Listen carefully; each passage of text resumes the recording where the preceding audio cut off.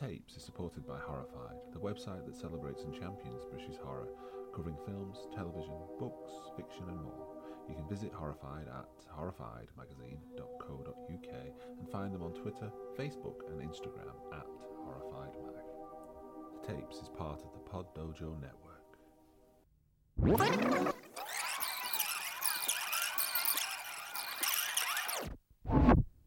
Hello and welcome to the first episode of The Tapes, a podcast of the uncanny. And our first episode, we're going to be discussing 1992's Ghostwatch, directed by Leslie Manning and written by Stephen Volk. On Saturday night, we'll be visiting the most haunted house in Britain. But will the ghosts be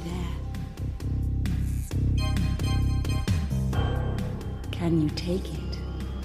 Ghostwatch, a Screen One special for Halloween, Saturday at 9:25 on One. To discuss Ghostwatch, I'm joined by Tom, Harry and Matt Pickle. What's your personal history? What's your, do you watch it live? Did you hear about it? Give me a potted history of your relationship with Ghostwatch. Do you want to go ahead, Matt?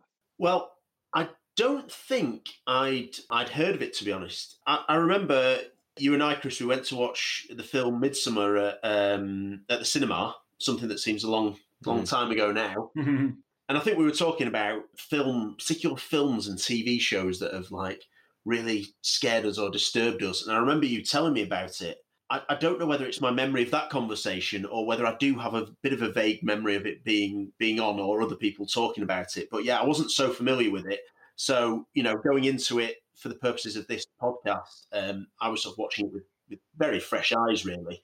And obviously knowing the conceit and the concept. So, yeah, that's my relationship with it.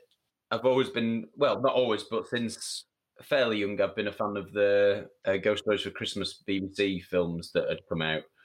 And I'd sort of discovered those, and I'm still in the process of discovering them, having sort of got them on DVD.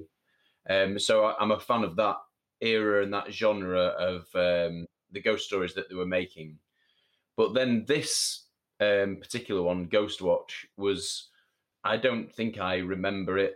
I was 4 at the time, so I don't expect to have been exposed to this.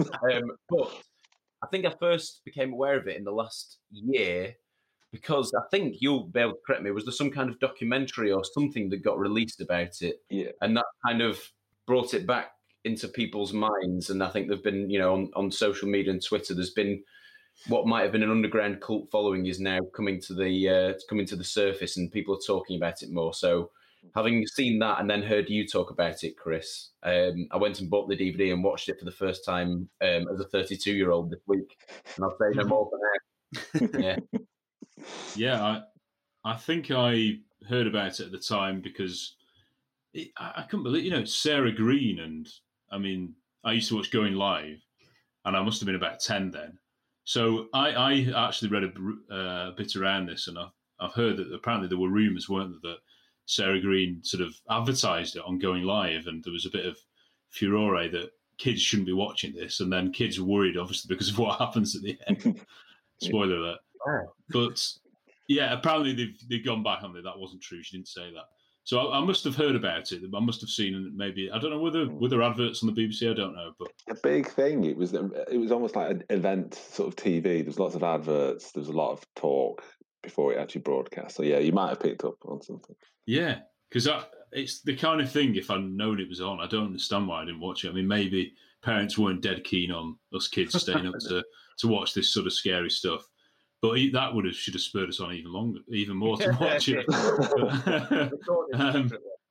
Yeah, but growing up, definitely, when I think some of my friends in sixth form, we used to talk about it. I still hadn't seen it, and you couldn't really. I think maybe one of the lads had it on DVD, but that was it. So I'd never seen it until last night, amazingly.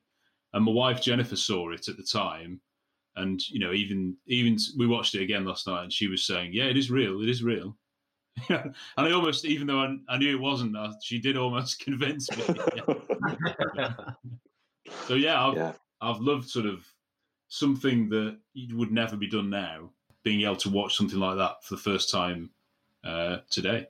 Originally conceived as a 6-part drama series about this sort of parapsychologist who teams up with like a Louis Theroux type journalist, and they go to every week. It would be that they went to different haunted houses, or and then the last episode was going to be looked like a live broadcast, and then all these things started to happen. So it's almost like these separate hauntings kind of joined up together for this one night of this live broadcast, and then obviously all hell breaks loose type thing. So obviously the writer was told, no, it's way too much.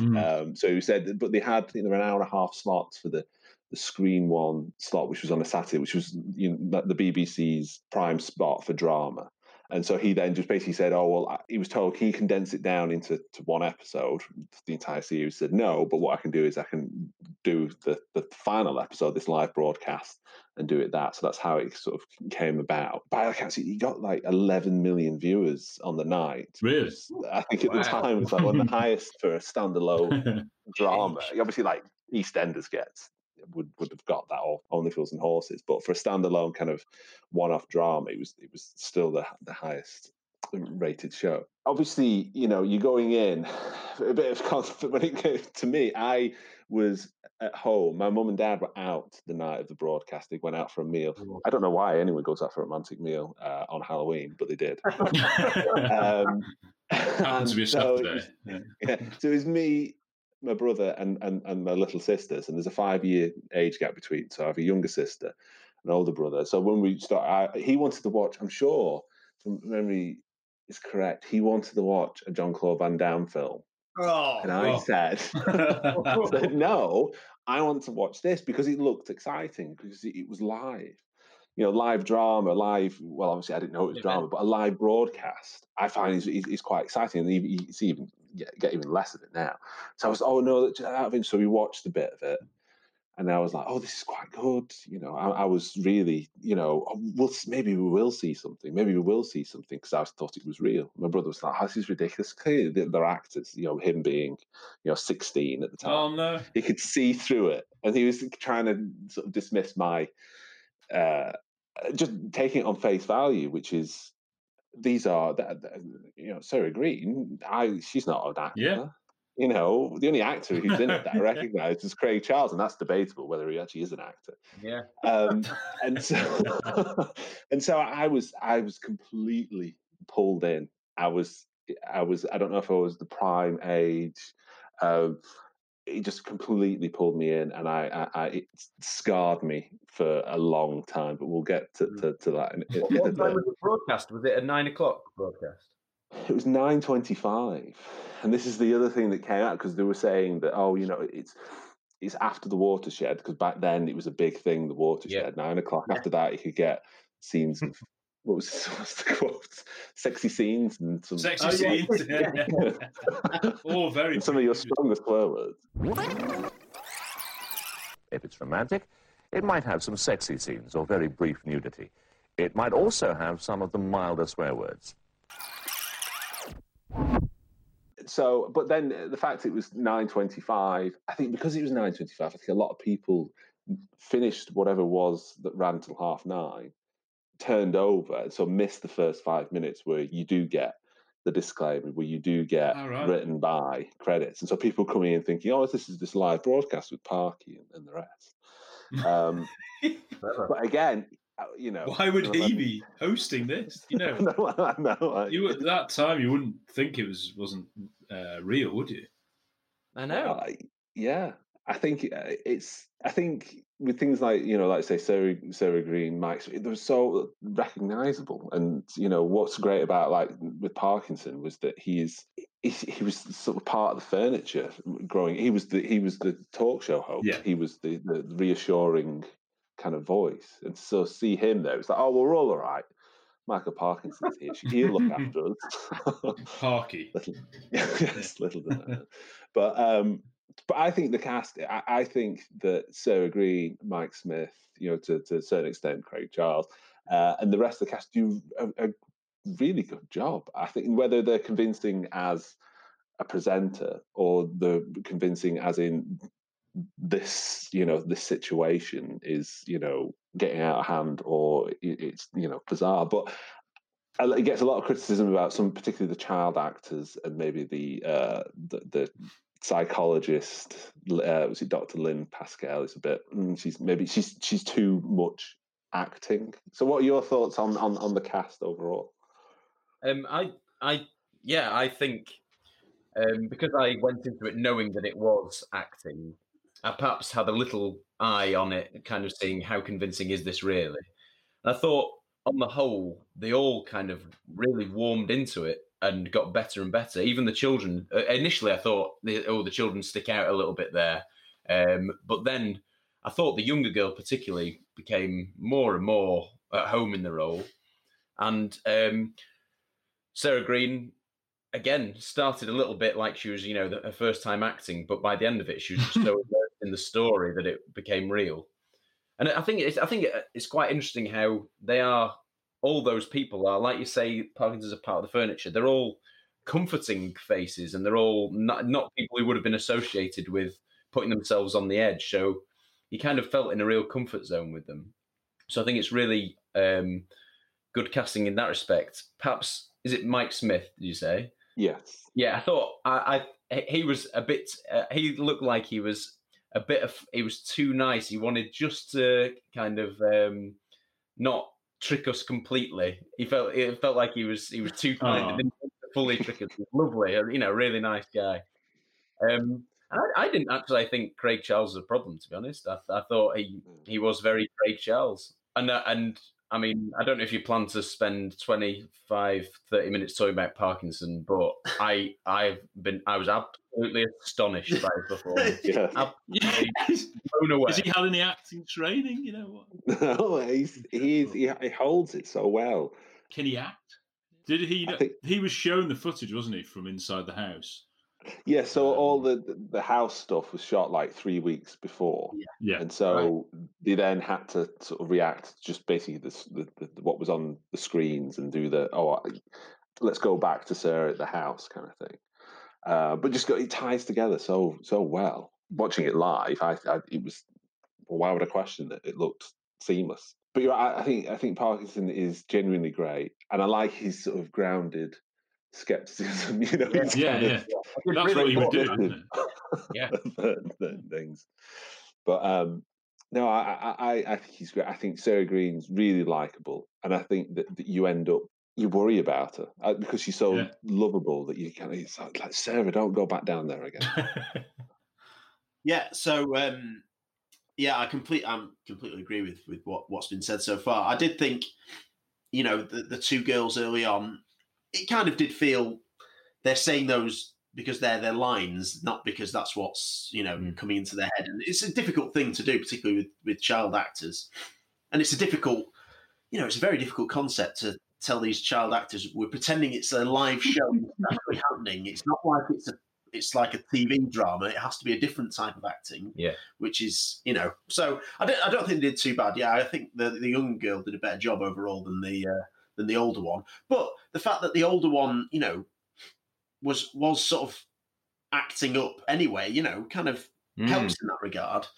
The psychologist, it was quite a demanding role in some ways because she was involved a lot, and she had to. There was quite a lot of exposition that she had to put across, and then also she had to be sort of reactive as well as sort of proactive with some of her acting.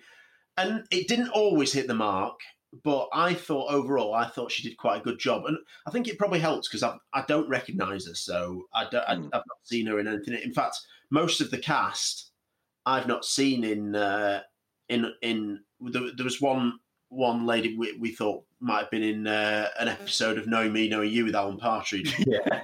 The widow. But, I want to get onto that. Yeah. But I thought the cast and the acting of the presenters and everything, and Craig Charles, he's just playing a bit of a parody of himself a bit, but he's being a bit of a clown, but that's kind of what he does, I think. He's an actor as well, like you say, in Corrie and things, but and Parkinson, he did a version of himself, because sometimes when people like that get the chance to act, they like overdo it completely, and they aren't themselves. It's a very you have to play yourself in this scenario, which isn't always easy. So yeah, overall, I thought it was a good job from the cast. When you first see Craig Charles, I actually thought he was good because I do remember him hosting things. Was he on Games Master? Was he on Games Master? I can't remember. Anyway, the Wars, the Robot Wars. Robot Wars. Yeah. He'd done live TV, and he's a bit. You could say he's a bit annoying, but that was realistic. That was his character, yes. And I think the psychologist, the paranormal expert was probably that was the first time he thought. But that was my only problem because it did feel a bit knowing me, knowing you at the start. Because obviously Parkinson is a bit Partridge, but he was good. But because of sort of maybe the set and the way the shots are done and the clothes and everything, that's only in my mind. But at the time, of course, in the mid-90s, early 90s, you wouldn't be thinking things like this. And she lovely voice, the slightly northern accent, and really when she's riled up by the American. Yeah, very cute. Yeah. You see, this is exactly what he wants us to think. Yeah. That reminded me of Partridge. I design clothes. The clothes designer on his French special episode. But that's being harsh. The kids are always. You're never going to get a child actor who. It's tough, yeah. Yeah, the only ones who could pull it off maybe would be famous then anyway, wouldn't they? And I'm assuming in the casting they had to go for people really that you wouldn't have heard of. Yeah, and I think in the older girl's defence, there's a lot that's asked for the performance. Yeah. Being kind of possessed and the rest. I think she comes off quite well. But going back to Mike Smith wasn't supposed to be in it originally. He was sent. So Sarah, obviously they were married in real life. So Sarah Green was sent the script, and he basically read it over her shoulder, and he loved it. And he said, "I need to be in this program." So they got in touch with the writer and said, "Is there anything you can do?" And so they said, "Right, well, why don't you man the phone?" Yes. And then it adds another layer of the peril, isn't it? He's worried about her. Yeah. Well, that's something as well that I noticed. I recognised that number 081 8181 8181. I think it was something like that. 081 811 8181. Oh yeah, that was on like Noel's house party. Like they used to sing it and stuff like that. So I knew that was the BBC dialing number. So that at the time would have been another reason to believe it. Yeah, and I think there were people who rang up and stuff, weren't there? There were a considerable amount of people. The director said that she said, "Oh, knowing what people are like, the moment you put a telephone number in TV or film, there's bound to be someone who phones it up to see if it's real." Yeah. So they thought, well, let's put in that one because we know it's real and people recognise it. So the idea was it was manned. So during the broadcast, it was going to be manned by like 4 or 5 people who would ring and answer and say this. And there was also an automated message that said, "Thank you for phoning. This is a piece of drama," because obviously people were phoning to say, what's do you have any paranormal stories? Is there anything kind of strange going on at the moment? So people were ringing up with their genuine stories. So what happened over the course of an hour? The BBC received 30,000 phone calls, and it basically couldn't cope. So when people were phoning, you couldn't get the automated message, and also it was just like it was off the hook. So therefore reinforcing, if you're a believer as such, that you can't get through to the BBC because everyone is phoning the BBC to say, "My sandwich has fallen off the arm of the chair," or a table has exploded, and things like that. So, and like you say, that it was the same number for going live. Right. It was obviously a kids' TV series. So it was very much, this is totally believable. I know that phone number. I think even if you did hear the automated message saying it was a drama, if you were of that mind, you might think, "Oh, they've got to say that because they don't want kids to get worried, or they don't want you thinking anything bad's going to happen because it is live and all this." So I don't. Yeah, I was just thinking of the end credits. Did they come up at the time? Because obviously, it comes up with written by so obviously you get Michael Parkinson as himself. But then you get to Lynn Pascal, who's played by Gillian Bevan. So, but you're right. Paying attention to that, I don't think. Well, they yeah, would have but- been screaming and Yeah, but they shouldn't, in theory, have been watching it because it. You know. Well, was it designed for kids? Was that part of the thing? Do you reckon the real intention was? I don't know. Yes, I think going back and there's some elements in the story which are very dark, and I think no, I don't think it was ever sort of aimed at kids. The fact it was set, 25 minutes after the watershed, nothing really happens for a good 40 minutes. So there's a build up. There's a sort of reveal, and then a sort of a bit of it's not really happening. It is sort of happening, but nothing really truly sinister sort of happens. So it's gone 10 o'clock, 10, pushing 11 o'clock by the time you get to the really dark stuff. So, and Parkinson does say in it when one of the callers, he says, your kids should be in bed by now. Yeah. You're right. Can't. Because the fact that it's on at those sort of times, going live was clearly a live program that I watched on Saturday mornings. So the only other time you got that was like telethons, like Comic Relief, things like that. So kids were probably allowed to stay up a bit later for things like that. And if nothing had happened for 40 odd minutes, the parents might be like, oh yeah, this was a bit of fun. I don't know. Let's just let them stay up and see if anything happens. Obviously it won't. Yeah. Well, but yeah, that event TV, isn't it? Yeah. Yeah. It's something special. It's live, Yeah. If you were doing what it was meant to be, like equivalent of going live or Comic Relief, but with ghosts, who would you get? Yeah, you would get someone like Michael Parkinson to host it. Sarah Green just does live TV. You'd get her, and yeah, I thought that made it a lot more convincing. I think Mike Smith may be probably the least talented of the acting stage, because when he was meant to be concerned, like, oh no, yeah. By then, hopefully, the audience were too invested that they didn't really notice that. Yeah. So welcome live this Halloween night to the first ever TV Ghost Watch. That's the scene in Foxhill Drive in Northolt. Our outside broadcast units are there. That's the house where it might all happen tonight, or it might not. We shall see. We're going to investigate one of the most baffling and fascinating areas of human experience, the supernatural. Tonight, television is going ghost hunting in an unprecedented scientific experiment. We hope to show you, for the first time, irrefutable proof that ghosts really do exist. I'm joined in the studio by Dr. Lynn Pascoe to give her expert technical advice. Throughout the programme, I'll be taking other expert opinion about the supernatural from both here and America. You'll be telling us your ghost stories. And as our tale unfolds, we'll be taking your calls about just what you're seeing. Well, let's go to the main location of our programme, the house in Foxhill Drive. Craig Charles, that well-known ghost hunter, is our reporter. Craig, how are you? Hi, Michael. Yeah, I'm fine. I've taken the Valium, man. Later on, we're going to be interviewing the medium who tried unsuccessfully to exorcise the house behind me. I wonder who's heard from Elvis lately. However, with me is Pam Early, the mum of the house. Hello, Pam. And she's going to be taking us through the whole spine-tingling story. And after that, you can share with us your own supernatural experience on our very own Halloween switchboard. Over to you, Smithy. It opens in the studio, which is quite a nice set. I like the set. I think there's some laughable bits, like the portrait above the. Yeah, so we were wet ourselves last night at that. Oh, which we watched it. I laughed at, but I think that was a deliberate choice to make you feel that, oh, look how silly this is. Yeah. I also love veil that's over the phone bank, that where they light up, it disappears and it's revealed.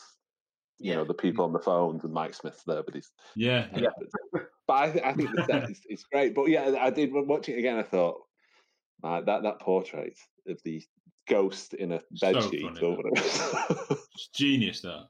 Yeah, I think it's a very clever move. It's sort of makes it a little bit cheesy and a bit knowing. Yeah. So you think, oh, it's just the BBC, isn't it? It's just a bit. But then I also noticed that by the fireplace on the ground, there's like these stone heads that have. It's like a menacing head with flames inside it. And I remember thinking, I didn't pick up on that last time. Yeah, it's just there, and I think that's one thing that there's such a concerted effort in the entire thing to make you feel really uneasy.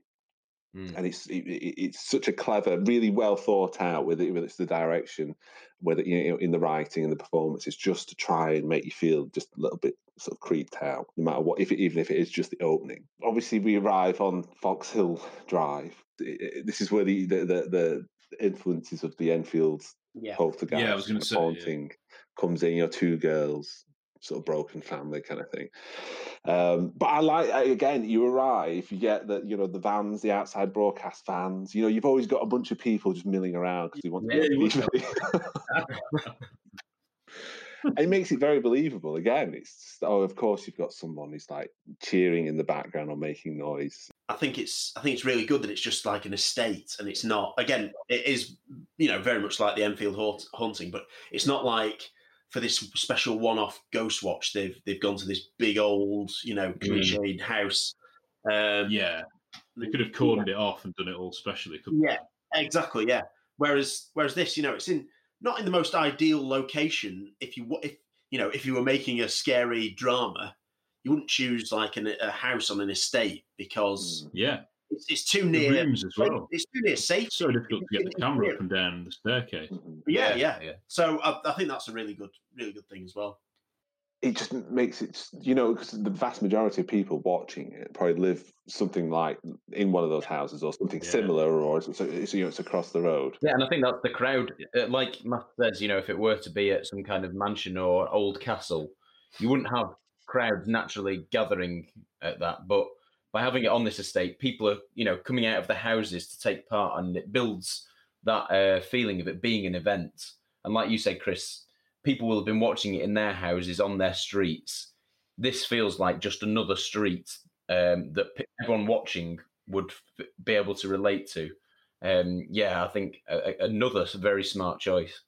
You get introduced to, and again, it's really nice that like Sarah Green's very bouncy and very smiley, and things are kind of looking kind of positive. It's like, this is exciting. What might we see? We might not see anything, and they get introduced to the cameraman and the sound man. Oh yeah. What's his name? Nick Demescu or something? Yeah. Absolutely obsessed with him. He did the sort of only real fluff that I think they perhaps should have done a few more of them, where he sort of got his words a bit mixed up at the beginning when they went inside the inside the van. Talking about the tech and things, No, I like that because obviously it's pre-recorded, so in theory they could have just said, "Oh, let's do it again." But I think, like you say, it adds to the realism. And there's a few bits. There's the mother as well. She stumbles over her words a couple of times. But and you get to see the infrared camera, and it kind of sets it all off. Pays off kind of later. Yes, so it's all very kind of and then you get introduced to Craig Charles, who's very Craig Charles, very He sort of sees it as this is just a bit of fun. This is ridiculous. It's just something silly, and there's he's excited by it because it's live and it's something different. I think it works really well. The one thing that's really strange is that when they go into the house and you're introduced to the family, bearing in mind that this family who have been under a tremendous amount of stress to do with this poltergeist or haunting are celebrating Halloween with they've got all the decorations animals and have decorated their home. And I always thought that was really strange. If I was traumatized by ghosts, would I celebrate Halloween? Before it was that popular in this country, certainly. Well, yeah. I don't think most houses would have had that in the 90s. They're going out of their way to celebrate. They're bringing it on, these people. By this point, we've seen the video, the recording of them in bed, haven't we? That's this is the main case because of this footage. It's almost as if, I don't know if Parkinson introduced it in a certain way that suggests you may have already seen this footage, kind of which I thought was clever and adds to the intrigue. So before you actually go into the house, you're already very interested to meet the victims, kind of. Yeah. And it's a pretty unsettling video as well. Oh, yeah. The fact that he dismisses it as well, Parkinson, even though, so as a viewer, you're like, no, I definitely did see something there. Why on earth are they not And then she points out the wrong bit on it. Yes, she sort of makes it look as if that's his belly or something. Oh, right, yes. His arm, isn't it? Which gets you frustrated and probably people were there right and ringing. They didn't see it right. Spot on. The appearances of obviously Pipes is so well done. It's so well done to the point where it's that corner of your eye, isn't it? It's that. And also that. So you see it, and it's quite clearly there's someone there, and then it's like, let's rewind it. Let's go back. You look, it's no one's there anymore. Yeah. Then she gets the light pen, and then she's. I can't see that. And then they show it a fourth time and he's back. Yeah. And obviously this isn't Sky Plus where you can pause it and rewind. No. I saw it. No, I didn't. Yeah, no, it's absolutely. You're in their hands, aren't you? Yes. Yeah. It's so well done. Yeah. I mean, in terms of effects, it's very, very well done. It's not. There's no obvious cuts where all of a sudden there's a person in the room and then like that. I thought all the effects were done really well. I don't actually know how they've created that. Well, it's real. I think that. I assume they might have done a couple of takes, one with and one without. Yes. I imagine. Yeah, I think it's seamless. But then there are the scenes later where Pipes is actually in the room with the cast, and the camera pans past, and it pans back, and he's gone. So clearly the actor there ducks out and then comes back in again. And the reflection in the conservatory window. That dearing me. Yeah. When you're introduced to the family and you get the kind of this sort of history of what's going on, and the mum obviously mentions the unfortunately named glory hole. What is that? What people call them? I've never known anyone say the cupboard underneath the stairs. That was sniggering, or would people have been laughing at home at the time? I think they would. But yes, and the talk of her, the mother's experiences of what had gone on, and the banging and there's this. What she said something about her getting trapped underneath in there, and the smell of cabbage and someone breathing. That was amazing. Yeah, you've heard that before about. That's what apparently what ghosts smell like, isn't it? Yeah, I think I've heard that in a few things. Yeah, I find that really scary whenever I've heard it in fictional films and all that, and whenever they mention that there's a bad odor, even terrifying. It's unsettling, and cabbage is perhaps quite a comical vegetable. But somehow, in context, it's like, oh. I remember in The Conjuring, there's the ghost that keeps appearing to the girls in that film, The Conjuring, has a bad odor, but I think the one girl accuses the other girl of were you farting all night? Were you trumpeting all night? So again, it's like walking that fine line between a comical association, but actually, you wouldn't want to smell that if you're stuck in a glory hole. Not at all. But, I think that setup of her sort of intrigue, and the mum is also she comes across as being quite stressed out by this, which you would be. She has a slightly unhinged. She's quite wide-eyed, like she's just on the cusp of completely losing it. But one of the things that I always found really disturbing is in her bedroom. She has all this hairdressing equipment, and there's these two hairdressing heads. Oh, I saw that. Just sat there, and every time I watched it, I'm like, "Oh, what's this?" And this is something to get off-putting. When we in our house growing up, in our attic, there was two sort of heads, a bit like that. I don't know whether Mum had used them in the past. They weren't as extravagant. I think they're made out of polystyrene, but we used to hide it around the house and put it. When friends came round or to stay over, we'd sometimes put it in a scary place. So that if there's just a little bit of light, you could see this shape of a head in the background and pretend and join in. And then I think one time we coloured in some eyes to make it look like an alien as well. We tried everything. Funnily enough, Matt and me, when we took the dog for a walk after having watched it, walking around the estate at probably 11 o'clock at night, and a lot of houses going to sleep, kind of. You could tell the curtains were shut, lights were shutting down. But there was one upstairs light on. Do you remember this, Matt? Yeah, and there was just a head, a bust, against the window, completely motionless. And so scary. Yeah, exactly. And it just, as a silhouette, you can't see any detail. Just seeing a head makes you sort of want to imagine what it is. Yeah. So I don't know if that's what when you see you say there are two busts in. There's two, this really long necked. And so scary. Yeah, just like almost like an alien head, Yeah, and it's just unsettling. I don't know if it was done on purpose. Because I don't think they ever mentioned that she's a hairdresser or anything. Because she has two of those massive kind of hair drying things that pop on top of your head.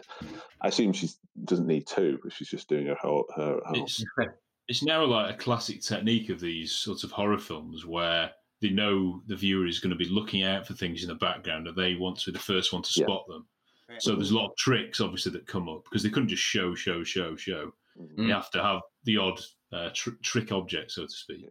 And they're playing with mirrors and lights and things like that and having things in the background that could be something. But we'll probably talk about it later about how, goodness me, it must have influenced many films and the whole found footage craze as well. Yeah. So, and then there's a bit where is it Suzanne's school book where as they're flicking through, they show it. She's got all these like scribbles and all this sort of like demonic writing. And the mum she says something like, "I was so cross. I was going to hit it. I was so mad." Yeah. Oh yeah. So, wow. Couldn't say that now. Yeah. Again, though, I think a bit like the head bust, and when the way they show this book, they don't dwell on it that much. They don't leave the camera on for minutes and minutes so you can see every detail. So all you've got is a glimpse, and as an audience, it makes you bring your imagination to it. You sort of imagine the worst, and your mind goes in lots of different directions when things are left vague, and when there's just a snapshot, you've got just seconds to kind of imagine what's behind that, and just to see that writing flick by on the pages and then they breeze past it. It's just a small drop that just makes the air uncertain in the house. It's great. Mentioning that putting things in like the background and given obviously that is the main conceit of this is that Pipes appears and then it sort of disappears. But then as a viewer, you spend the entire time every time the camera pans looking for something in the background. Yeah, exactly. Because you're desperate. I've seen no, it's not that. I've seen no. Like you're saying that you want to be the first one to see it. But yeah, really unsettling. And I think that's like you say, Tom, the found footage, but having cameras planted everywhere, for them to be able to choreograph this is absolutely unbelievable. So, because not only have you got footage of landings and hallways and stairs, but you've got footage within footage. So you've got, in the background, you can see their monitors, what they're seeing. And like in the truck, you can see the cameras appearing on the screens and stuff like that. So there's so much mirroring going around. You're being shown so many different corners that your eyes do get busy looking for just a glimpse. And not only is that obviously a really clever technique, but to pull it off is a massive feat and deserves utter respect for how they've managed to do that. You wouldn't choose a 2 up, 2 down, would you? You would, if, like you say, you would choose a sort of big haunted house if you wanted to do it on a technical perspective, because it's so difficult for the cameraman to get around and not get the right angles. And the kitchen, I don't know whether it's not conservatories, it's like the back. There's a back window, isn't patio door, isn't it? Yeah. So you keep flicking round, and the light of the camera, you keep thinking, "Oh, was that a cameraman I saw in the background, or was that Pipes?" And your mind gets thinking, maybe that was. I don't know. What I like during the first half an hour is that at times it gets a bit dull. There's like cutting away, and it's like, oh, here's an interview with so and so. Here's this, and we're going back now, and you feel like the filling time. Yeah, again, exactly. It's a false sense of security. It's like, oh well, why are we watching this? It's getting a bit boring, isn't it? Nothing's going to happen. Yeah. Craig Charles does a false knock on the door, doesn't he? Just scare. With the mask on. Is that when she's making a cup of tea for all the cameramen? You're kind of wondering why are they sticking with this? yeah. That's brilliant, isn't it? Yeah. Coffee you want, so yeah. It feels so believable in those little moments of let's make a brew. She gets a Nescafe, instant coffee out, and there's a bit of sort of banter, and it feels quite relaxed, and what you can do, there's a feeling of excitement. But yeah, and the I suppose for me, one of the more sort of disturbing moments is where it's with Craig Charles, where he decides to interview the local residents, and you wander down the street with him, and he starts saying, and they've got a few stories. And there's two mothers, and there's like a bit of a wasteland, and then there's a park nearby. Yeah. And then they start talking about like, there's been some incidents in the past, hasn't there? Well, my son found a dead Labrador. That was open, and you're like, what? Hang on. And then she sort of explained like, it had been cut open. And you think this is the worst bit, and then she goes, yeah, and it was pregnant. And the fetuses were scattered around. It's like, So, is that of any relevance to any of it? It's just sort of a red herring to the overall story, isn't it? It's just a horrible local tale, isn't it? Yeah. I think it's trying to sort of imply that, that it's either just there to unsettle, or as later on, when you find out the sort of origins of pipes and stuff, that it's almost like almost in that area, there's something kind of nasty going on. Yeah, doesn't they kind of mentioned, they described the setting fairly early on, that this is an estate, but I can't remember. It was quite a funny description of it, like this is a very aggressive area or something. Yeah, it's an odd choice of word, but you're right. It creates that sense that even though it's a normal street, there've been some fairly abnormally unpleasant things that have gone on. And that idea with the puppies, it may be a red herring, but it's shocking, isn't it? Yeah. It shocks you 3 times, as in, Labrador, they're so nice. And then open, oh dear. And then, when you find out about the litter of puppies, it's like, goodness me, bad. This is bad. Yeah, it's pretty. And then and he starts chatting to, is it the medium or spiritualist? Arthur Lacey. Chatting while they're walking along the pavement. Yeah, it was quite realistic. Yeah. He was a bit of an odd guy. He was. But he would be, though, wouldn't he, I suppose? Well, Yeah. And he said, didn't he try to sort of exercise the house or something, but he felt physically sick, and then his hands smelled of blood and stuff. And like Craig Charles is just like, yeah. Do you think he should have been a bit more reactive, or like, sorry if kids don't watch this, and dear me, that's terrible? You seem a bit matter of fact about some of it. Yes. Yeah. No, I think maybe you're right. I think it just should have. This is there are a couple of times where you get a little water, and mostly from Parkinson. That what you're about to hear could be distress or disturbing. What you're about to see is extremely disturbing. Craig Charles do any serious acting or have any serious lines in the story? I don't think he does he? At the end, he gets a bit cross that something he was being filmed during the conversation, but that's about it. Like he breaks character almost, isn't it? They cut to him, and he starts like, "Well, this is the BBC, darling." And then, and then when the police arrive, he sort of escorts the girls into the police car. Yeah, and he kind of puts he stood there. He's like, he's got his head in his hands. It's like it's beyond him now. It's like, it's suddenly got really real. I don't know what to do. I thought with that scene, to make it even more realistic, they could have had him swear or do something like that shows he knew he was off. He didn't think he was on camera. Yeah, and it would sort of, oh heck, this is real. They don't know what they're doing now. They're just panicking, and it's your proper reaction, what you would do. There's actually no swearing in it, really. Yeah, you're right, because they've not held back in any other way. Its certificate now is a 12, isn't it? I think. Yeah, which is quite light, I think, for some of the content. It should be 15. I've got a feeling though, on TV at that time, and not films, in TV, I don't know whether there was as much swearing in things like even like I don't know. Cracker or I might be wrong, but tag and things like that. I don't know whether I think swearing on TV might be something that's become more. More. Oh yeah, they knew they were on TV as well, so the girls would have been on the best behaviour in that respect, and the mother would probably not have swore, her type of character. And obviously Sarah Green's a professional, so even though she was scared, she's not going to go, "Oh shit," or something like that. It's just that bit with Ray Charles. You know, he might have this or whatever. Oh, they make a joke, doesn't he? He said, I had a bet with Mike Smith before let a word out of you. She calls him a beast. Yeah. Close. Superb. Realistic live joke. Yeah. It was a bit flat. Smithy. It didn't quite deliver it well. One of my favourite things, and again, watching it recently, that is really effective and is again a clever conceit is the phone calls and the kind of what they call vox pops. So, you know, kind of an interview with someone talking about their experience.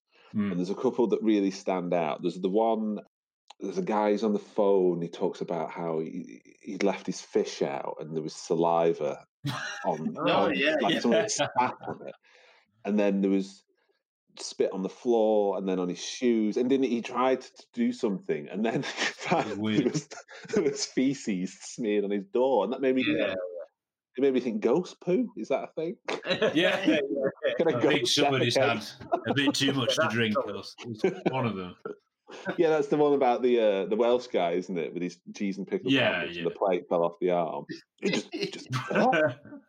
But what that does, though, his look, the saliva and the feces is make you wonder what kind of ghost Pipes is, because at that point you don't know how malevolent he is, what exactly, you know, how he behaves in the house and things like that, and you're wondering, is Pipes going to be one of these that's going to do absolutely disgusting things, you know, or is he someone who subtly does chips away at the family? And so by you're getting all these different profiles of ghosts, and you're kind of wondering which one is Pipes, what kind of ghost is Pipes going to be. You did, I don't know whether this, you know, it's one of the big scares, but I don't know, it doesn't seem to be mentioned much. He is in the studio early on, isn't he? That is Pipes, isn't it? Yeah. Behind the psychologist. Yeah. You see, because somebody mentions it. Doesn't someone ring in and say they thought they saw something, or if I imagine they don't take the call, or there's a call that they don't take, or something.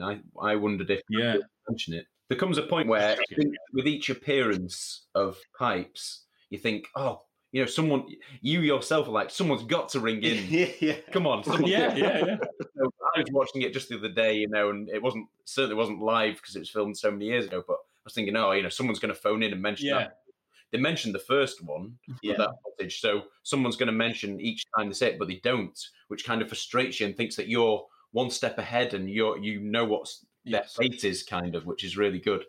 Originally, I was perhaps frustrated that they weren't calling, but actually, I realised that actually it put me, you know, a step ahead, kind of thinking that I could see Pipes and they couldn't. I think without wanting, again, to jump the gun, I do think it's important that there's a sighting of him there, because that obviously makes the ends have a bit more sense. Yes. That it's not just at the house, it's coming to the studio as well. Which, of course, you know, discuss later, but I think it's important in that sense. And again, it's a bit like, hang on, is that a person? Like, is it a cameraman, or is it you know?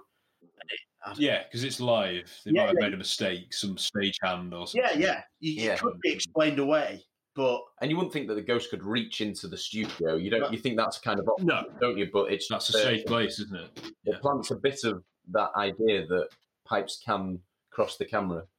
And I think also that the phone calls where you don't necessarily hear what it is, like Mike Smith will say, we've had more phone calls of sightings. We've had more phone calls of people, of animals being upset and disturbed. As a viewer, watching it, you know, live as such, you're thinking, everyone's being affected by this. Yeah. It's not self-contained. It adds more to the conceit that it isn't, you know, there isn't drama. That you're being told that, you know, the people phoning in and panicking and they're having, you know, paranormal, you know, experiences, and their dogs get upset, and, you know, people are getting really sort of distressed and things, and people were seeing things that maybe you've missed. Oh, you know, it's like, can you go back and watch that again? It's like, well, I can't do that. You're at the behest of Parky saying, can we rewind? I'll show that clip again. So Chris, are you able to say, as a 12-year-old, can you remember how, like, I imagine if I was watching that as a 12-year-old, as well as watching the screen, I would be looking around the house. I'd be, looking around the room. I don't know if you had a pet, but Crumbs, is my dog going to start barking? And you're kind of keeping an eye on your house as well, because it's amazingly, the story is reaching out of your own television and into your very moment where you are. It's pretty powerful. So successful. It's almost sort of an interactive element, because we had patio doors that led to like the garden, and there wasn't a light, so when you looked out, it was just black. So again, it was, you know, and we had lived in a similar house, you know, almost like a 2 up, 2 down type thing on an estate. So for me, it was very real. Do you have a glory hole there, Chris, or is that the difference? No, sadly, no, just a downstairs toilet. That's just your current house, then.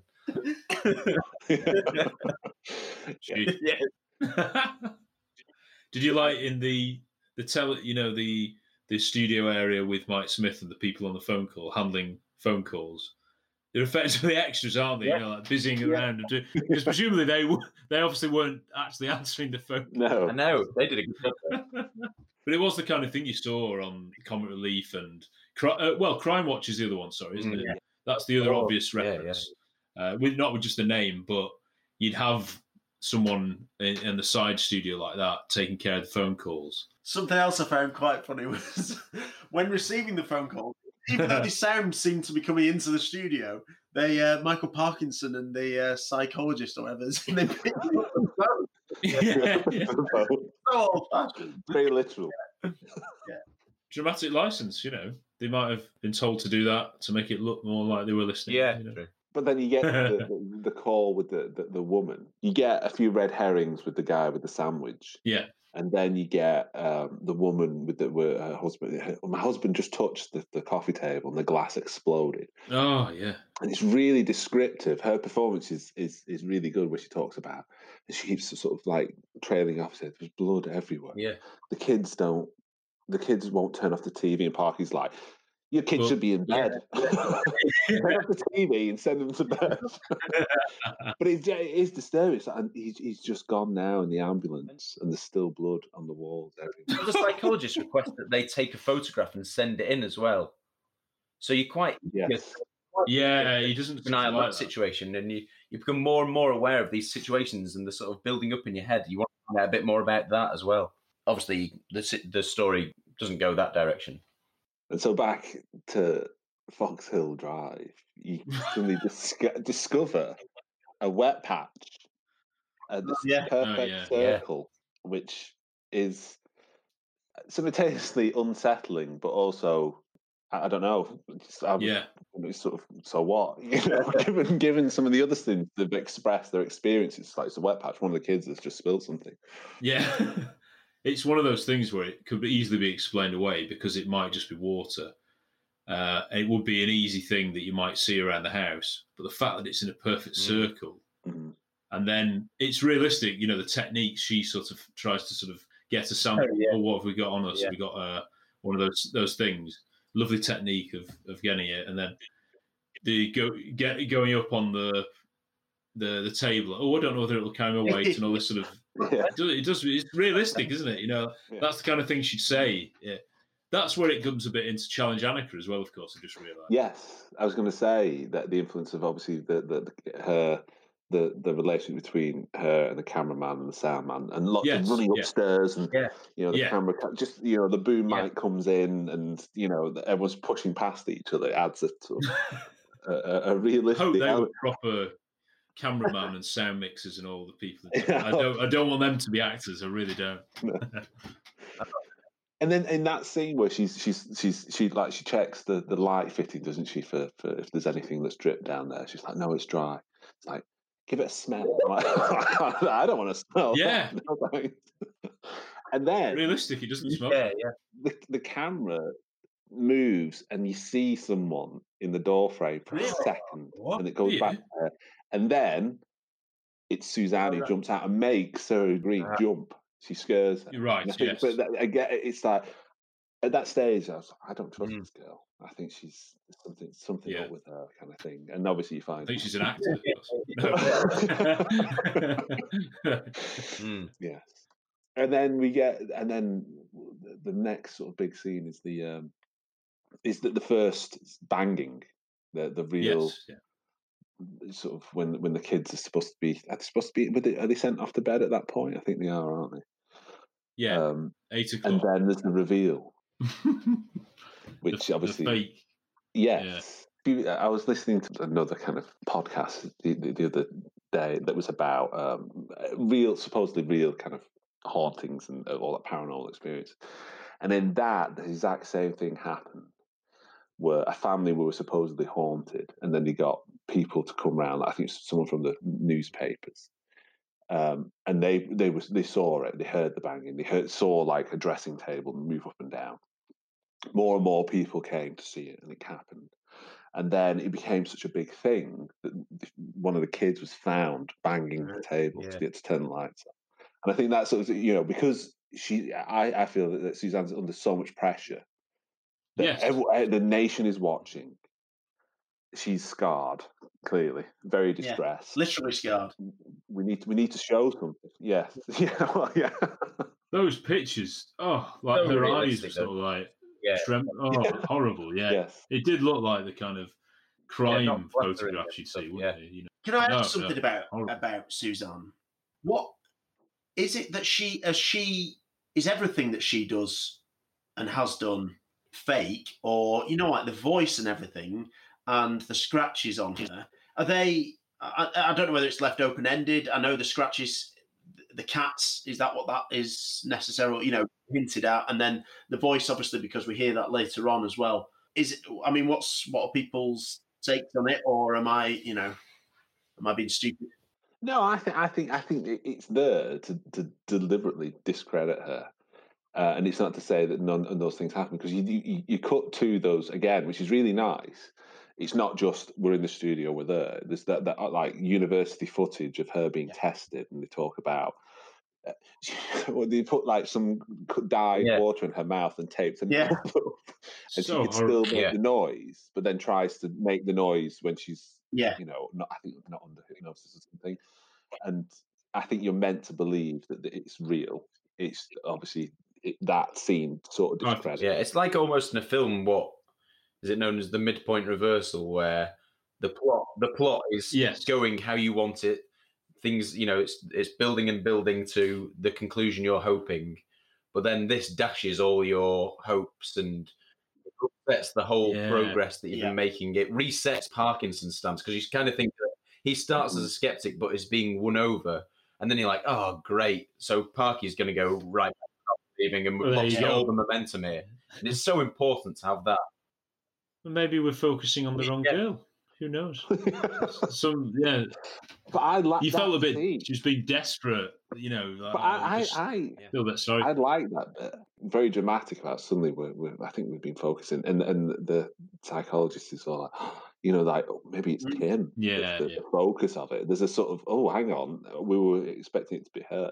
So one of the other bits later on, which I remember when I watched it, I thought it almost tipped me over the edge, is where Sarah Green goes to the toilet. Oh yes. And you hear a groan or a sigh. You hear it, and she turns round and she says, "There's someone behind the door." And obviously you see it at the door. There's no way someone could be stood behind the door. There's like a coat hanger kind of thing. But I remember watching it, I thought, she saw. I don't think she's a presenter. Yeah. She's real. Her acting is brilliant. And I heard it as well. Yeah. I heard that. Unless it's the cameraman. Yeah, that was right though. It all stems back from the trust that you've put in her. She was all like your face and a happy, friendly face. That that she's not in on it. She's perfectly honest and truthful. So for her to experience that, you're like, hey. Yeah, maybe there is something. And I think that, like you said, Chris, the fact that no one could stand there, I don't know why, I think that makes it more disturbing that, it makes one there. Yeah. And obviously we don't see it, so it's a bit like, well, maybe she's she might have seen something, but we've not seen it. So I don't know. You know, do we believe her, or was she just getting a bit too carried away? It seems to also be within Pipes' character that he likes to stand against walls and in corners. It fits his profile. Yeah, he likes to stand with his back. Glory hole. Two things. So And at that point, hasn't she sort of been forced into that room because I don't know either they were looking or there was something going on in the bedroom there, the banging, and I feel like she was almost trapped there. Oh heck, are they not going to be able to get out of this? It's out of her control. without seeing something. They're no longer sort of dictating where the story goes. No, it definitely feels that like you were saying about that sort of, I suppose, in sort of that dramatic sense, that finding out that Suzanne is faking it, like you say, resets the story, but also offers the audience a sense of relief because you're building up and everyone's convinced they're seeing something. It's like, oh no, it's okay. Don't worry. Yeah. It's just. I reckon. We'll take. I can imagine a lot of parents who are watching it with their children will be like, "See, told you. Everyone's on par." Yeah, right. Let's turn this off. Come on. Yeah. Knock it off. That the final act is what is absolutely crazy. It just ramps it up and just doesn't give up.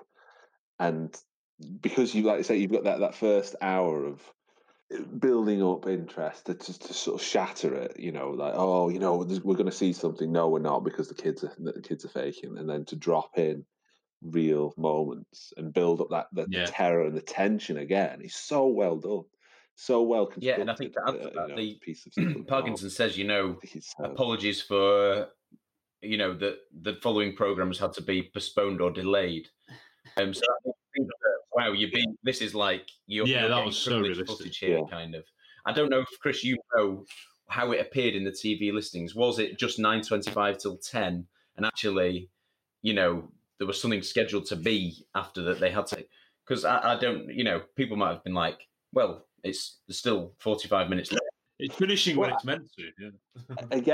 Again, because they were worried, even before it was broadcast, the BBC was so worried that people would be, I suppose, convinced that it was real, is that they ended up putting an article in the Radio Times where they interviewed them and talked about how it was a drama, it was going to be a Halloween special.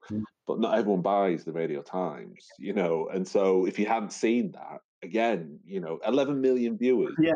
How many of those people had a copy of Radio Times? How many people tuned in? Yeah, half an hour late. Media to communicate with each other for news to spread that it's fake. Yeah, you're stuck in your home, not knowing what anyone else on your street's thinking about it. Yeah. If you were looking to have a mobile phone, which would be like a brick, you might be able to. It wasn't. Like say, you wouldn't be able to just search on Twitter. Hashtag something. No, exactly. Hashtag Ghostwatch. Somebody would have said, like, "Oh, I saw them filming at this estate a few weeks ago." Speaking of which, did Inside Number 9, when they did their live special, they did use social media, didn't they? In quite a clever way. They did. Yes. Really well. But I assume that wasn't filmed live, was it? They did say it was. Oh, was it? No? Yes. Yeah. It's quite clearly, that Ghostwatch is a massive influence on that episode. Yeah. And for me, I get, maybe I'm just an absolute sucker, but I remember watching it because I'd seen them on Twitter say, "You need to watch it live. I think it's best." I thought, "Oh, this would be really exciting." Again, TV, particularly, I think for me, live drama, there's something so exciting about that. Yeah, watching it, and then there's a technical dropout. Yeah, I remember thinking, I'm absolutely gutted for them. You felt sorry for them. Yeah, and Jesse's like, just take it over. I said, hang on a minute, and then obviously we were getting messages from our older brother, but they're showing you it. And he was like, what a shame! Oh, it's such a shame. And I was thinking, because I'd recorded it and was going to watch it later, and I was like, oh no, I really wanted it to work. But then when I saw it, I was like, oh no, I'm sure. I'm hoping this is. That was probably, like you say, it must have been an influence on Inside Number 9. That Inside Number 9 episode is the closest thing I've seen to watch. And it'd be quite good if we could cover that in a future show, because I think I thought that was really good, and Oh no, we definitely. Again, even though you know what's going to happen, that no less scary. Because the story is strong enough for it to be unsettling enough. not just. Well, I know it wasn't. That it was all a fake. That the sound didn't cut off. That it was deliberate. It doesn't hold. It's not. It's beyond just the conceit of a technical thing. Yeah. I've not seen much of things like what's it called? Derek Acorah. Was it Ghost Hunters and things like that? But they're obviously pre-recorded, aren't they? And they, you would always think, they could have added stuff in production, perhaps. It's a shame. I watched. No, it's great. I don't know why I didn't actually. I think was it on Living TV? I think Living. Yes, it was Living. Yeah. Most Haunted. Sorry, I'm getting. Most Haunted. There's a few different ones, aren't there? If you watch that, it's almost they've stolen they've tried to turn Ghostwatch into something real. Where you've got a former children's TV presenter. He's now presenting it. You've got a side. You use the kind of shaky handheld, locked off cameras in the room. Yeah, you get infrared. Kind of infrared. It's stolen wholesale, and you just get basically lots of hysterical people crying or shouting at each other because they're sat in a pitch black room of course, giving Harry Hill hours and hours of footage to take the mick out of. Where Sarah Green is and she starts getting feedback in her ear and it starts squealing. Yeah. And I think that's the first time you get the genuine kind of banging. And then is it that when they find Suzanne and she does the voice and she does the what big eyes you have.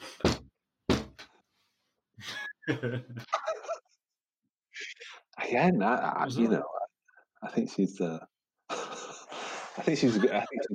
surprisingly good actress, given that and as well as some of the other stuff, like when she talks about waking up. It felt like someone was on top of me, or when she's in things like that terrifying, touching me, hurting me. Oh, it's so awful. Having an older brother definitely does change your opinion on these things. He used to scare the living daylights out of us. He really did. Stories like that. There's things like couldn't get up in the middle of the night because it felt like someone was sitting on my feet. It's just awful. An episode where a guy who in bed, couldn't get up. Strange, an overwhelming weight on his legs, and someone sat on the end of his bed. So I think of that. Michael Aspel, it's sort of just that Parkinson's mould. Yeah. It's a bit like Parky, isn't it? Yeah. There were no more sightings until. Yeah. I can't remember what gets Sarah Green to go downstairs. I think that's it. She's chasing after Kim, the youngest. She follows her down. Girls, haven't they? Yeah, into the kitchen, and the lights are off or flickering, and there's the wall. Oh yeah. And there's like a teddy bear or something in the sink being soaked, and just out in the tap. Did she have the eyes in her hand later? Or something? Yes, when she finds it behind the fridge door. Yeah. When she was talking like that. And is that the bit where they swoop round and you see? There's bits of sheets of paper. I don't know if it's artwork that the children have done. That's it. That kind of lead a step to the back door, onto the patio, and then that paper's in a circle, and there is something in the middle of that circle. I can't quite think what. But anyway, that it looks like it's like the paper becomes footprints to that place just by the window. And then when the lights do eventually come on and the camera's panning around, that's when, Tom, I don't know if you thought it was just light of a camera, but it's a reflection of pipes in the room right there with them. Again, standing straight, and it matches that description of him. Yeah. And I do think... right. I think I did see it. It was maybe Jennifer didn't see it, and I just thought, maybe I was looking too far. Where that paper led to, and within the circle that perhaps he'd made or something. So that was, again, Matt and me were watching it together. That was a jump scare moment, definitely. That was like, whoa. And it's also, sorry, you replay it in your head, don't you? You don't just jump then. You become more and more scared thinking back at it. Like, that was him, that was him. And there's the element, so you see the reflection, And you're like, oh, what? What was that? And then when the sort of camera comes round, you see, so you're thinking, oh, maybe I've just misseen someone who was there. You see that there's no one of that. There's no one who looks like that there. So yeah, it must be someone. Yeah, exactly, yeah. Oh. You saw a bald head, didn't you? Again, so they've got to map that out, haven't they? Sorry, just as a production. How much has got to go according to plan there in terms of the cameraman's movement to the right spot, the actor who's playing pipes to stand under the light to pick up the reflection. And then, presumably, when the camera sweeps back around, he's in some kind of press-up position on the floor. But a lot of energy has got into it, making it look so real. Yeah. Squat. And it's subtle enough for you to pick it up, but not sort of too much. It's just a really delicate balance of I've seen him, or was that him? There's no like, oh, it's clearly stood there. I think there's a bit in the bedroom where the camera follows them out and it goes. Every time you think, like, this might just be me, right, someone's going to ring in, then you're kind of thinking, actually, forget it. No one's going to ring in. It's just me who's seeing all this. Yeah. Like, I'm ahead of the game. Forget everyone else watching it. I'm the one who's tuned in here. I'm seeing everything. And you kind of give up on the rest of the country watching. It's just between you and all the footage. It's you and the footage. Make your own mind up. I think it's cracking. So good. Let's get on to the man himself. A pitch perfect call. So a reveal with there's one of the callers is a social worker who starts saying, "How do you know about the history?" Yes, we know about all of them. We know about very different. Do you know about so and so that they sublet a bedroom and a drop? Somebody goes, yes, it was exactly. So Raymond Tunstall, who's convicted of molestation and abduction of mine. Serious? There's nothing lightweight, He had paranoid fantasies and the rest, and you think, oh, grief. So he lived in the house, and okay. And then due to these paranormal fantasies, and again, that dramatic moment where the psychologist and even Parky's just like, well, I was not expecting this. No one knew about this. To start talking about, oh yes, he ended up, killing himself. He hanged himself under the stairs, and then you're like piecing it all together, going, oh, good grief. But he was. It took him 12 days to find him, and he was locked in there with the cats. They had lots of cats. Yeah. And the cat, over 12 days, the cat set to work on him. And I was like, dear me. That's where it links into Crime Watch, isn't it? Because presumably no one knew the details about. I know it actually did have newspaper cuttings, didn't it? That they were in the newspaper, but in those days, they might have been local news, and people were like, oh, shut up, I'm not listening to that. But when they know that the whole nation's watching it, it is like Crime Watch. I know that guy. I just saw it in that reconstruction. It's a bit like that. Like, oh no, I used to live there, and I remember this place. And they won't know this because it's not the kind of thing you really appeal for information for. So we're all thinking this is a genuine caller who's just been like, and it adds he happens to know a bit of the history. Right.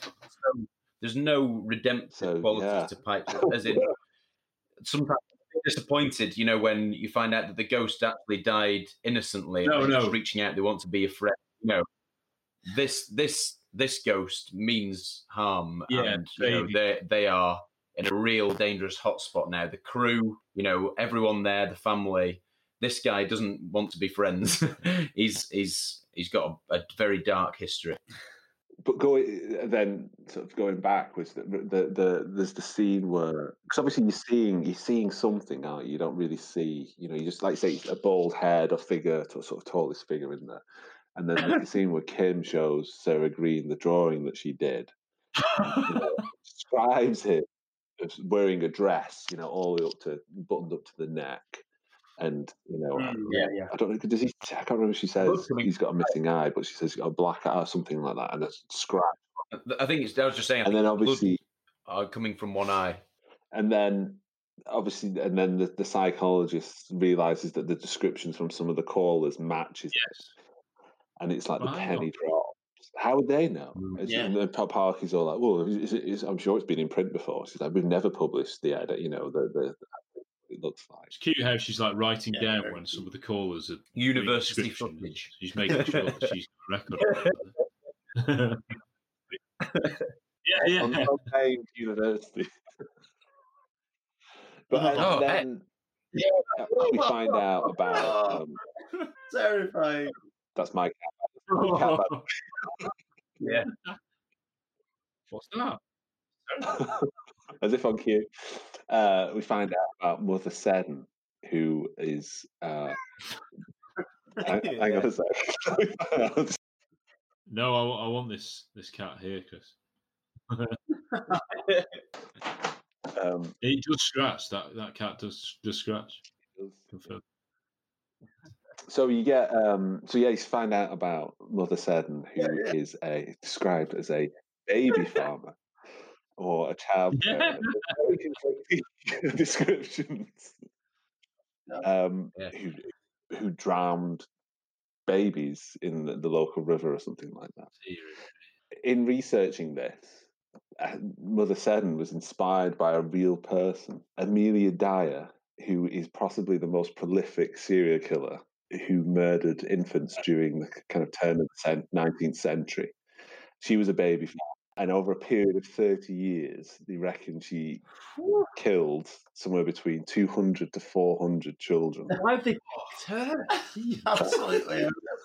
As if things can't get dark enough. I think obviously the writer must have been aware of it and thought, maybe that's someone we need to. Well, let's tap into that, because we're going whole hog here, aren't we?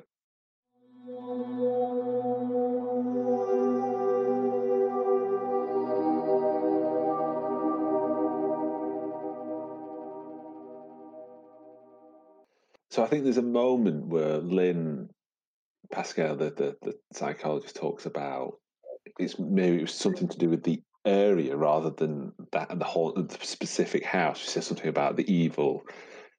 It could predate history or something, which is a terrifying idea. And it's very kind of Nigel Neal, Quatermass. The aliens landed before humans were here. That kind of thing. So, which is a nice little. But then it starts to get awful, and then transmission cuts out, and and it cuts back to the studio, and Mark is looking a little. Is that when? Oh, sorry. Do you mind clearing the glory hole? As in when they've gone under stairs? Yes.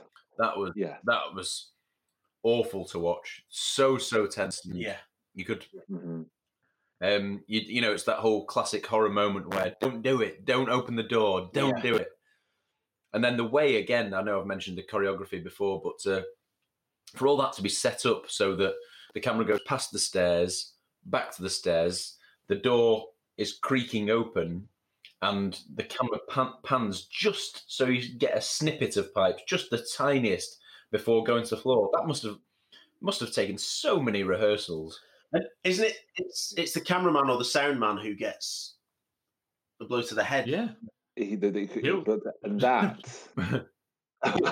that is where I quit when I watched it. I couldn't cope anymore. Oh right. Really? When the mirror hits the sound man's head, I was done. I had to quit. So I didn't know what happened until the following day at school when everyone was talking about it. But I didn't see it for 20 years. I didn't actually see it. Finish watching it on the night. I don't think he did. No, he might have caught the end of that Jean-Claude Van Damme film. Yeah. From the. But so when that happened, I was like, I'm out. I can't, because he's the cameraman. That doesn't, or rather the sound man. The crew don't get hurt in films. Hang on a second. It was just beyond. I couldn't quite. And obviously, the glory hole was opened, and I didn't want to go into that, so to speak. Very good, very wide. Yeah. You do see him though. There's a flash of his head, isn't there? You do. Yeah, that is right. Yeah, it's like just his waist up. Like it's almost like he's Yeah, it's not obviously he's not crouching it down because obviously it's a low door, he's waist up, so you don't know where his legs are. It's really sort of a mysterious position for him to be in. Yeah. I think things like that are very scary as well when they're a very small space. It's supernatural. It's almost like when you open it, it could become a massive realm down there or something, you know. Yeah. And there's oh dear. I think there's is that, and then he cuts the studio. There's a bit of panic, and then they finally get the footage back, and they're all sat around playing a board game. Yeah, that's superb. Like, it's absolutely superb. Because I recognised it instantly as old footage. Yes. But it didn't. It took them a bit to cotton on. But of course, we've been seeing more than the studio's been seeing, haven't we? Yes. We knew where they were last, and the attack on the cameraman, and there's no way it could have just gone back to them playing a board game again. Horrible.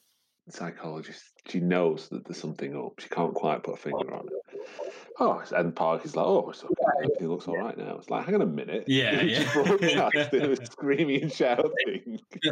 More people ringing. And now they're sat around playing board games. Yeah.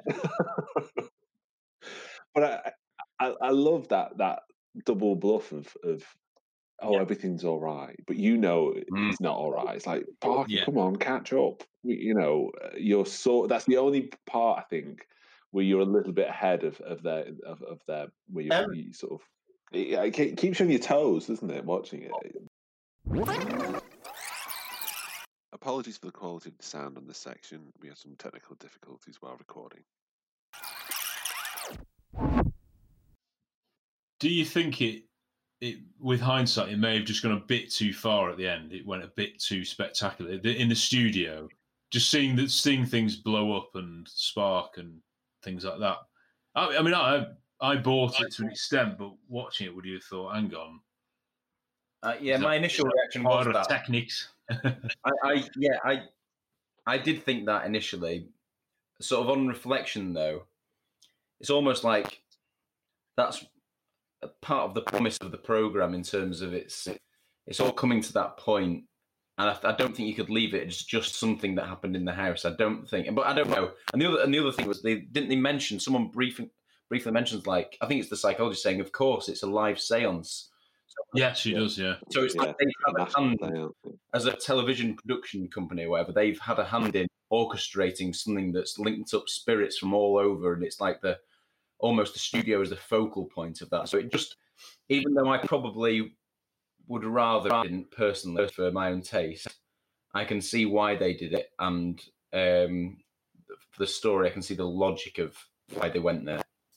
I think, I think I agree. I think there is something quite nice, and nice might be the wrong word, but quite good about bringing it to there, like I say, into the studio.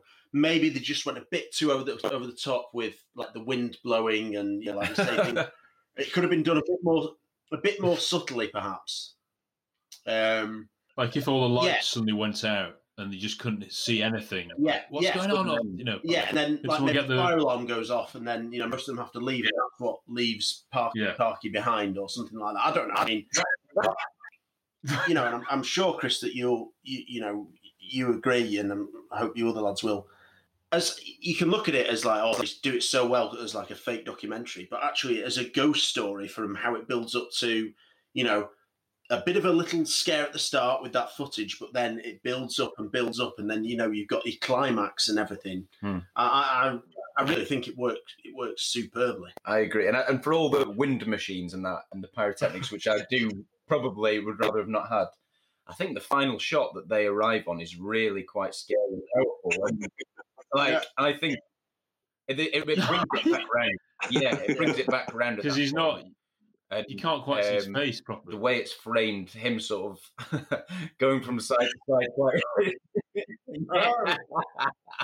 I know, you forget that it's Michael Parkinson to be taken down by a ghost.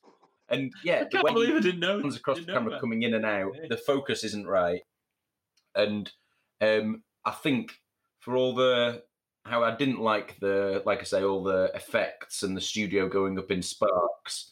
I thought that final shot was quite haunting. It managed to end on a really good shot. And I think is Pipes in that final shot? Yeah. Is it his hand, or there's some kind of figure that appears or something? What? I don't know whether it's that or... What? He's on the gantry. During that bit, you can see he stood on the gantry above the studio. that is officially in it. Directing the entire thing. Heck. Yeah. Well, it wasn't without controversy, as you can guess. Obviously, there was a lot of complaints. We're listening to lots of people complaining about the traumatized children. That. A lot of adults feeling that they'd been duped by the BBC, that they'd completely, even though they didn't believe in ghosts, but they felt like they'd been cheated. They should trust the BBC. So there was a lot of kickback from this. By all accounts, the filmmakers were having like a rap party, and someone turned up saying, "We've had lots of phone calls." I think people have taken this a little bit further than we expected, and they were kind of a little bit worried. The biggest, sadly, the biggest controversy is an 18-year-old lad who had mental age of a 13-year-old committed suicide, saying basically his house also had kind of faulty pipes, so he kept hearing the sort of the banging of the pipes and thought it was sort of pipe. Obviously, this was, there was a lot of blame, but I think you have to have some responsibility, in terms of if someone is at that kind of mental state. You can't legislate for you making a program that pushes them over that edge. I think that's really unfair. And obviously, like Ofcom and everyone upheld that and said you can't do that. But obviously, it's taking fact that now when people talk about it, that's the TV program that kind of a child. Well, not a child, but someone killed themselves after watching it, which is fairly shocking. And obviously that's the reason it's never been shown again. It was a similar time. I don't know in the UK. This is part of the history, but of course, the Jamie Bulger murder. They found a few films, video nasties as they called them. But of course, they might have just been their dad's videos. I don't think there's ever any evidence that the kids themselves saw those. No. But that led to the whole video nasties and a lot of them being banned, and this probably didn't help any of that, did it? But on the lighter side of things, Ghostwatch appeared in the British Medical Journal in February '94 as describing two cases of basically this is the first appearance of reported cases of PTSD in children based on a TV program. So a couple of boys were so scarred by it that they actually had all the symptoms of post-traumatic stress disorder, which goes to show what an effect it had on the audience, and particularly that age group, I think. Because it affects your dreams, doesn't it? It affects you going to sleep at night and what's real, panic states, hearing noises and worrying about things, what could possibly happen. Even if they know it's not real, it does affect your sort of your mental state when you're on your own in the house. We used to get these. You used to say, but why do you never hear these noises when mum and dad are here? I'm not saying they left us. If babysitters were there, for instance, and we always used to hear these noises. In terms of, we've got a few listeners have reached out to us. Yes, with I'm looking forward to hearing it.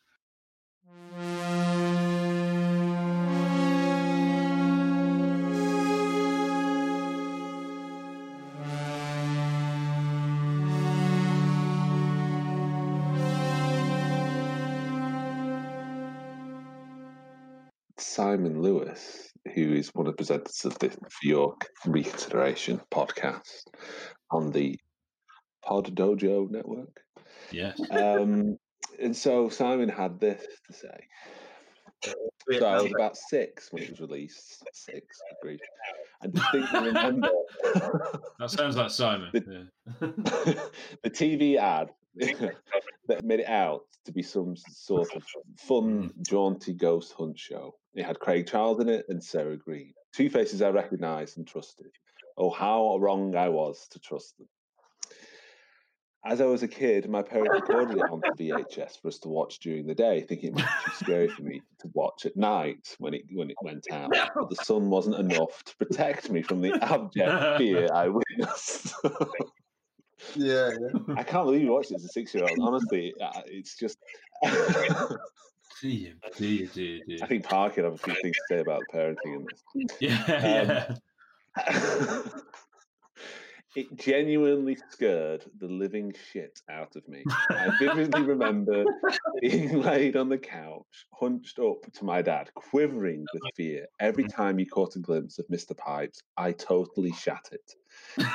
It didn't help that my brother would grab the remote and rewind. And honestly, thought it was real for the longest time. As I've got older, though, I really appreciate the genius of it, completely ahead of its time. And everyone involved did such an amazing job of making it feel real and making children like me absolutely shit their pants. Probably did as well at that age. Well, what's his enough, dad thinking? Wrote... Oh, heck. Probably shouldn't have recorded it. By all accounts, a woman wrote to the BBC asking for compensation because her husband, an ex-paratrooper, actually shat his pants while watching it. Why would you embarrass him by telling everybody that? So, the next one is from Graham Lees. He says, there's no point in me talking about the content of Ghostwatch because he didn't watch it until the end. So he talks more about how it affected him. He said, firstly, I remember the trust I had in the cast. Again, the trust, isn't it? Michael Parkinson and Sarah Green, Mike Smith were TV presenters, not actors. So I trusted this was a genuine outside broadcast, lured into a false sense of security like Carol Vorderman advertising payday loan. Very witty. Craig Charles was the only actor, but he didn't seem out of place. They did a great job with the light-hearted sort of chats while building up tension. I assumed nothing was going to happen, just a nighttime version of going live, to be honest. I was completely mentally unprepared for the first appearance of Pipes.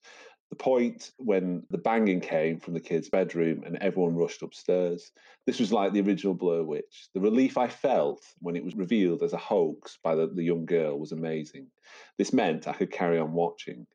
Later, when the video footage is shown of the incident, you can see the outline of an old man who we now know to be Pipe. I was back to anxious and now only watching it because I wouldn't lose face in front of my family.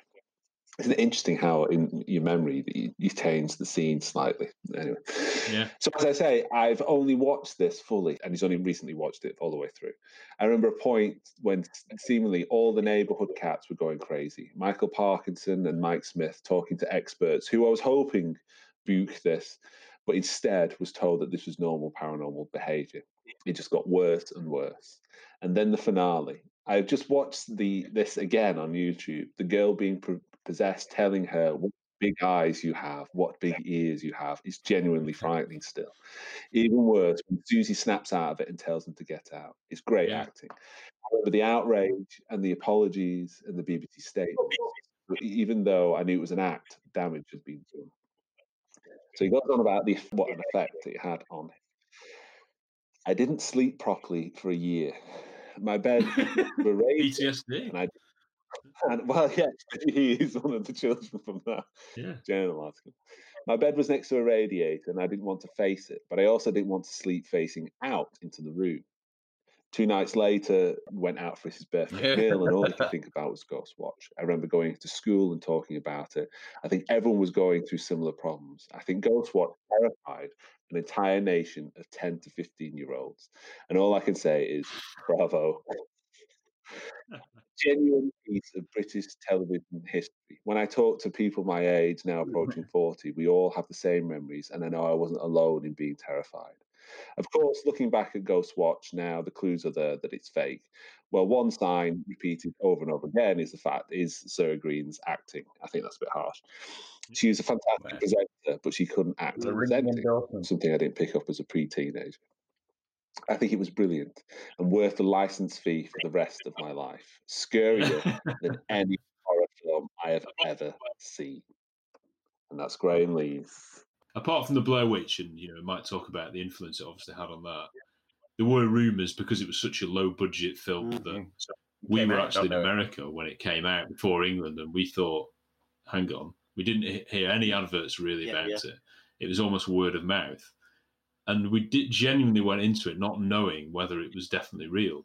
From the very beginning, thinking, this is on the BBC, I reckon lots of people have tuned in feeling quite comfortable, happy to watch it, and, been really, really shocked by what it became. I know at the time there would only have been 4 channels, but even then you would have thought it would have been on any of the others ahead of BBC One, because Channel 4 maybe, or, ITV, but the BBC, DNA, say such, the trust and, the license fee that you're paying. Like, this is how you're... It's a great email, though, that. Great email. Yeah.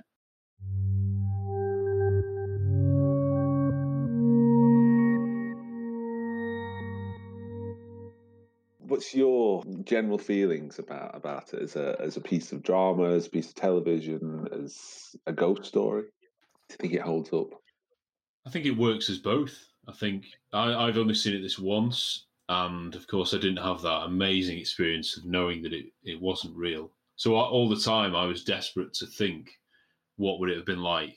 I was sort of judging it on as a viewer, hoping not to see any cracks, hoping not to see anything that made it a bit too obvious. But once you've sort of grown into it, like you say, it's almost deliberately boring the first 20, 30 minutes just to get you settled. And it is set up very much like that live television of the 90s, of its day. So I think the viewers wouldn't be thinking this looks out of place.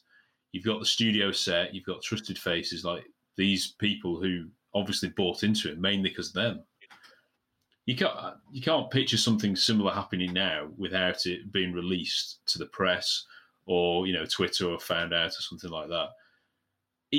But yeah, like I say, it works on both levels. Even if, like I did, know that it wasn't real, just judging it in the same way you'd watch an Inside Number 9 episode, in that it's fake, but you still get scared by it, and it's that not knowing what's going to happen and how it's going to happen. You assume I generally didn't think it would go as far as it went. I thought what might happen, it might end with either a bit like one of the found footage films, the camera just goes off and then that's it. And then it cuts to Michael Parkinson in the studio like, well, it seemed to have a bit of a technical error there or something, and it's unexplained, and it's just everybody goes home and only the viewer maybe thinks, oh, well, maybe there was something.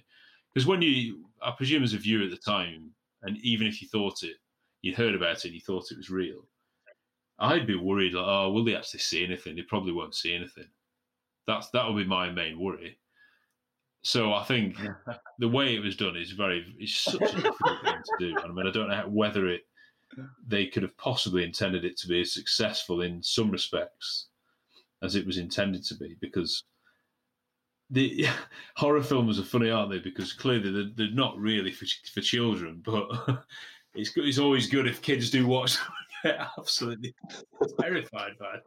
The information you get at the right points and the scares you get at the right points and the right amounts and the building of tension and the climax at the end. I wasn't really expecting that, to be honest. I thought it'd all be a bit, it might have been a bit of the let's rewind that. Let's just have a look at this. I wonder what happened there. And, and to some extent, I didn't know what to expect. But like I say, I thought it would all be about, put it in inverted commas, the gimmick, rather than it being a really good ghost story. And I think it's so brilliantly written. And I think on the whole performed. Yeah, I really think this is excellent. I can understand why there was all the the controversy about it at the time, but I also understand why now it's sort of been reevaluated for the sort of horror masterpiece that it is. And yeah, it really scared me. I'll be honest. Even though I knew it was fake, but like you say, Tom, I know that a horror film that I watch is fake. So yeah, as a horror film, it really scared me. And but that weird thing about horror films that you enjoy being scared for some reason. You enjoy, and it wasn't just as Mark Kermode would say, quite bang, or the word jumps in it, but they weren't like, I don't know. Again, I didn't think those were gimmicky. Those were how it would be if this were true. If this were a true record of events, this is what it would have looked like. And also, there's a general unpleasant, sort of disturbing atmosphere that comes, that grows and grows when you hear more about the backstories and everything like that. So, yeah, I think it's a brilliant piece of TV. I can only echo what Tom and Matt have said. I suppose all I can add to that is looking at it as a filmmaking project. First of all, the central idea that they've come up with at that moment in time was obviously revolutionary, bold and brave, and to get the BBC's backing and to get everyone on board is such a massive achievement. And all credit to the BBC as well for going with this and taking that risk. But obviously, that it was just an idea to begin with, like I say, a revolutionary idea. To make it come onto the screen as successfully as they did is, I think, definitely why it's been called a masterpiece, because all the craft that's gone into it, surely rehearsals in terms of the choreography for the cameramen more than anything, how they managed to capture all those moments, and all the tension is built through what is revealed, and the way that they've constructed that is absolutely phenomenal. And it's what really attracts me to horror from that era, in terms of, early 90s is probably where it's maybe coming to an end a little bit, I don't know, but where amazingly these productions the parameters they were working within, there's no effects, there's no computer generated imagery. They are so limited with what they can do. It all had to be through rehearsal, through people, through an actor dressing up as Pipes, and through clever camera work, lighting, and they absolutely pushed their very limited resources to make this come to life. Whereas, now anything is possible with CGI. You can make anything appear anywhere, a click of a button. But the utter respect for how they've built this and made it, and like I've said, perhaps at the end it shouldn't have come into the studio, but I think in some ways that's good, and it adds to that story that as revolutionary as it was, the whole project unlocked something. It kind of unlocked something and unleashed something onto Britain, and like all these viewers, they were left scarred afterwards. If it did the ending that I might have preferred, where it ends suddenly and Parkinson wraps up the programme, then you might feel that it was a closed story and it's sorted. But actually, I'm sure that the hours after, people going to bed, the days, weeks, months, and as the people who are writing in are telling us, it felt like something they trusted, the presenters, the BBC, had kind of imploded or exploded, and it was no longer, safe territory. So right from starting as that small project, how they've managed to pull all this off is definitely why it's been called genius and masterpiece for sure. And I definitely agree. So I'm so pleased watching this as a 32-year-old that it's everything I hoped for and not just the gimmick, as Matt says. And aren't ghost stories the worst? Because I find all sorts of horror scary. So even aliens are scary, things like that, if it's done in the right way. But you always know, well, when I go to sleep tonight, there's not really going to be an alien coming to my bedroom, is there? But when it's ghosts and it is set in a bedroom, in a normal house, in Britain, and they are noises, particularly, the things that you hear, house noises, as Larry David would say, but the things that could actually theoretically happen. And I think even the hardest skeptics would think, well, there are some times occasionally I've had these things that I've witnessed or heard that I can't really explain, so I can't completely take away the chance that this was something a bit paranormal, a bit spooky. Because some things you just, even if you don't believe it, you hear it at night, and then you can't sleep, can you? You've had it.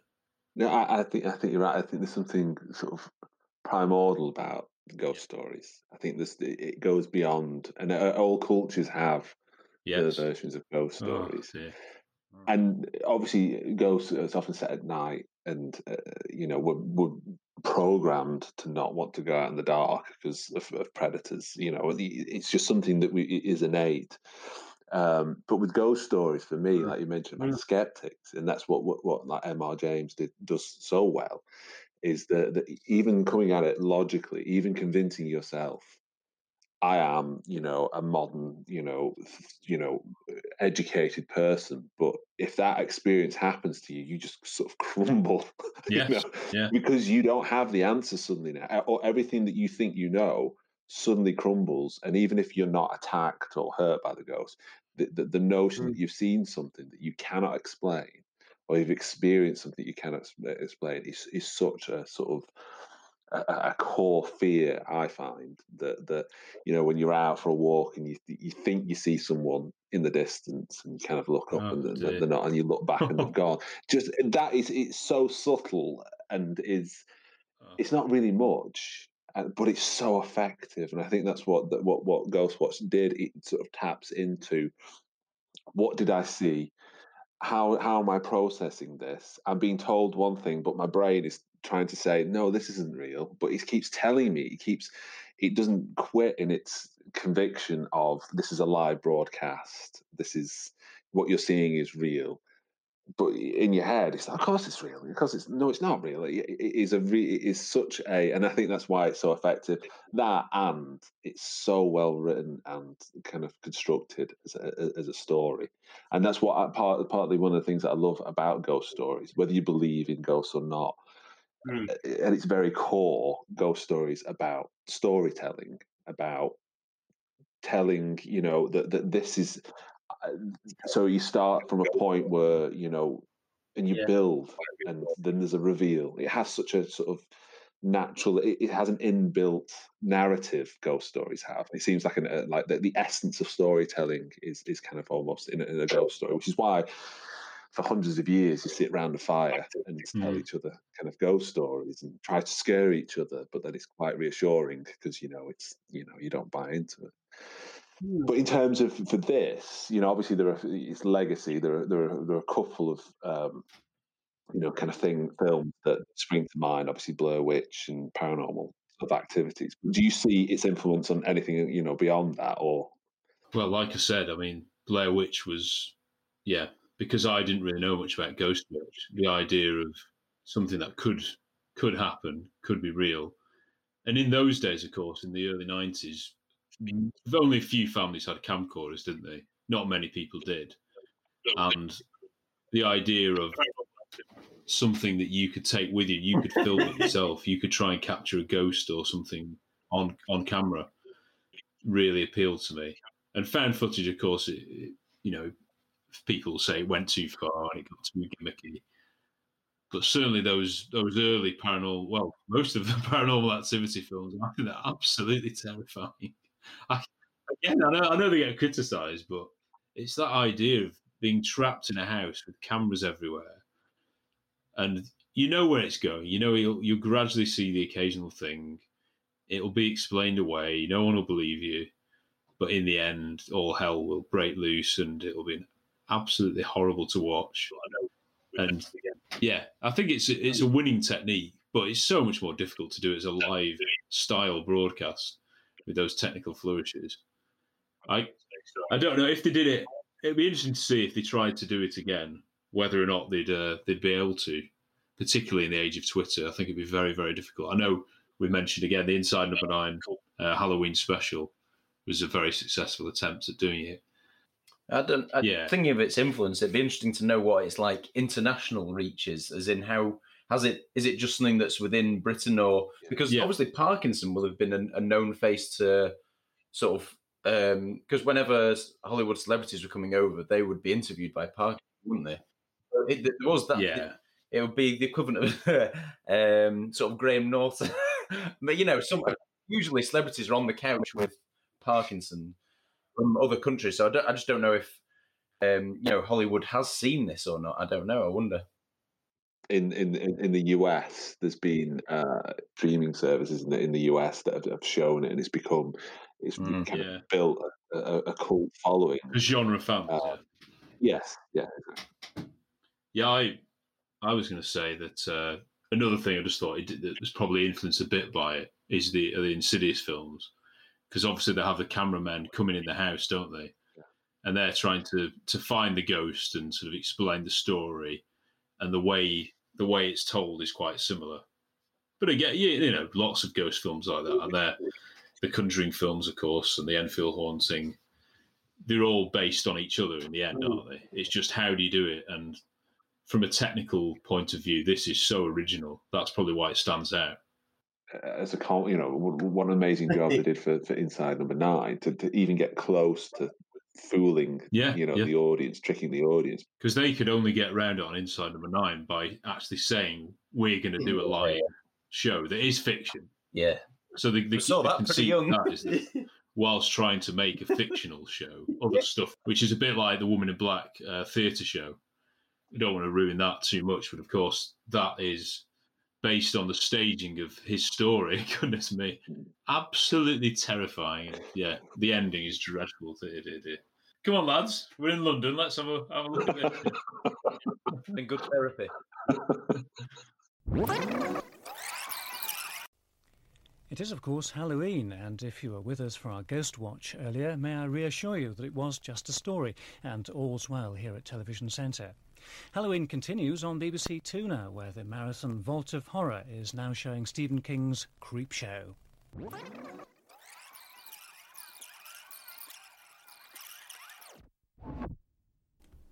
Find us on Facebook, Twitter and Instagram @TheTapesPod. Thank you for listening.